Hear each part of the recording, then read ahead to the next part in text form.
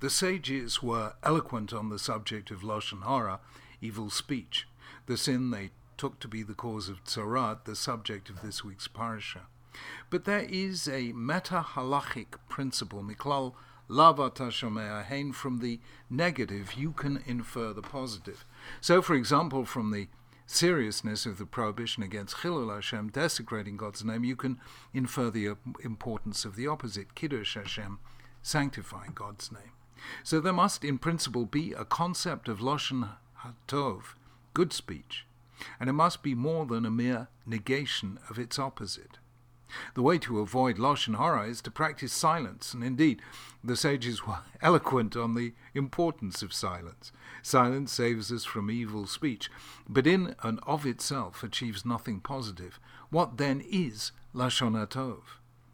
Lashon HaTov, one of the most important tasks of a leader, a parent, or a friend, is, I believe, focused praise.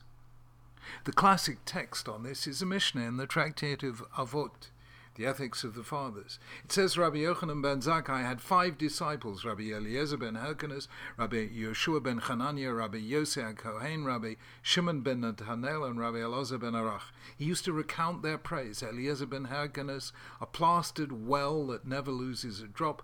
Joshua ben Hananiah, happy, the one who gave him birth. Yosei the priest, a pious man. Shimon ben Nathanael, a man who fears sin. Elazar ben Arach, a mayan hamidgaber, an ever-flowing spring. The Mishnah is doing more than telling us that Rabbi Yochanan ben Zakkai had disciples. Every rabbi had disciples. The imperative, raise up many disciples, is one of the oldest rabbinic teachings on record. What the Mishnah is telling us is how to create disciples.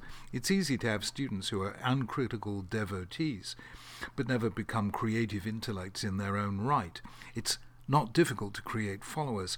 It's far harder to create leaders. Rabbi Yochanan ben Zakkai was a great teacher because 5 of his students became giants in their own right. The Mishnah is telling us how he did it. He did it by focused praise. He showed each of his pupils where their particular strength lay.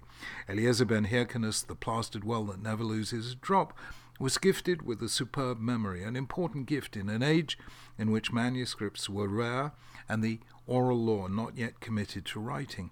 Shimon ben Nathanael, the man who fears sin, may not have had the intellectual brilliance of the others, but his reverential nature was a reminder to others that they were not mere scholars, but also holy men engaged in a sacred task. Elazar ben Arach, the ever-flowing spring, had a creative mind, constantly giving rise to new interpretations of ancient texts. I discovered the transformative power of focused praise from one of the more remarkable people I ever met, the late Lena Rustin.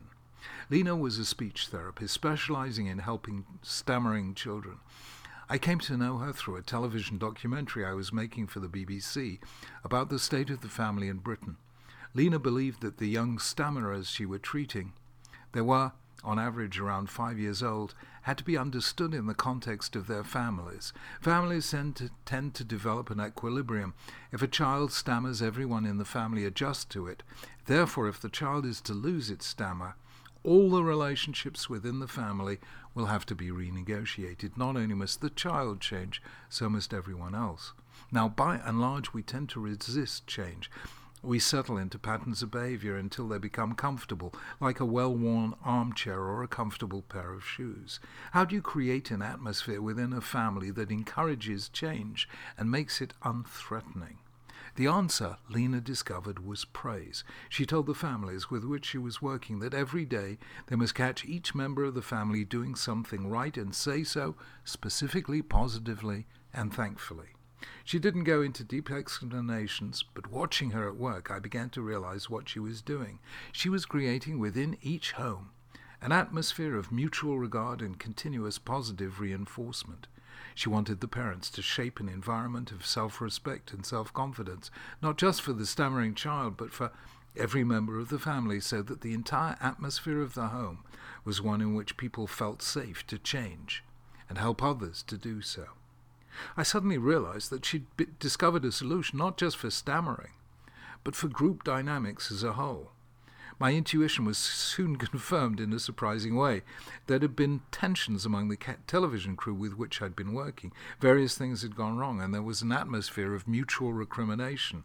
After filming a session of Lena Rustin teaching parents how to give and receive praise, the crew started praising one another. Instantly, the atmosphere was transformed, the tension dissolved, and filming became fun again.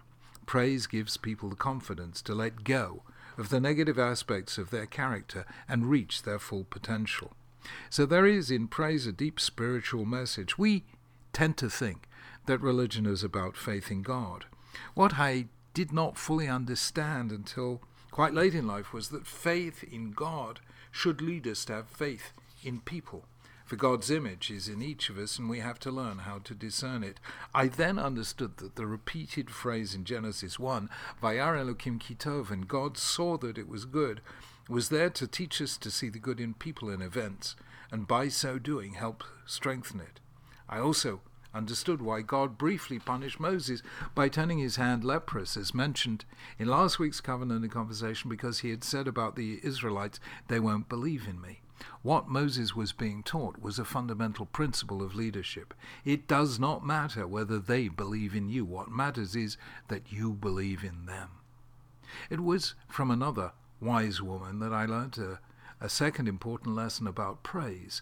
Stanford psychologist Carol Dweck, in her book Mindset, argues that it makes a decisive difference whether we believe that our abilities are innate and determined once and for all, what she calls the fixed mindset, or that talent is something we achieve through time, by effort, practice and persistence, what she calls the growth mindset. The former tend to be risk-averse, afraid that if they fail, this will show that they aren't as good as they were thought to be. But the latter, the growth mindset children, embrace risk because they take failure as a learning experience from which we grow. It follows that there is good praise and bad praise. Parents and teachers shouldn't praise children in absolute terms. You're gifted, brilliant, a star. They should praise effort. You tried hard, you gave of your best. They should encourage a growth mindset, not a fixed one. Perhaps this explains the sad aftermath in the life of Rabbi Yochanan ben Zakkai's two most gifted pupils. The Mishnah, immediately following the one quoted above, says that Rabbi Yochanan ben Zakkai used to say, if all the sages in Israel were in one scale of the balance and Eliezer ben Hyrcanus in the other, he would outweigh them all. However, Abba Shaul said in his name, if all the sages of Israel, including Eliezer ben Hyrcanus, were in one scale of the balance and Eliezer ben Arach in the other, he would outweigh them all. Tragically, Rabbi Eliezer ben Hyrcanus was eventually excommunicated by his colleagues for failing to accept the majority view on a matter of Jewish law.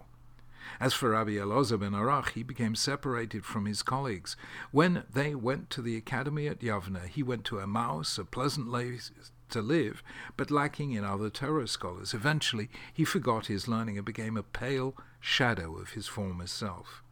It may be that praising his students for their innate abilities rather than their effort, Rabbi Yochanan ben Zakkai inadvertently encouraged two of the most talented of them to develop a fixed mindset rather than engage with colleagues and stay open to intellectual growth. Praise and how we administer it is a fundamental element in leadership of any kind. Recognizing the good in people and saying so, we help bring people's potential to fruition.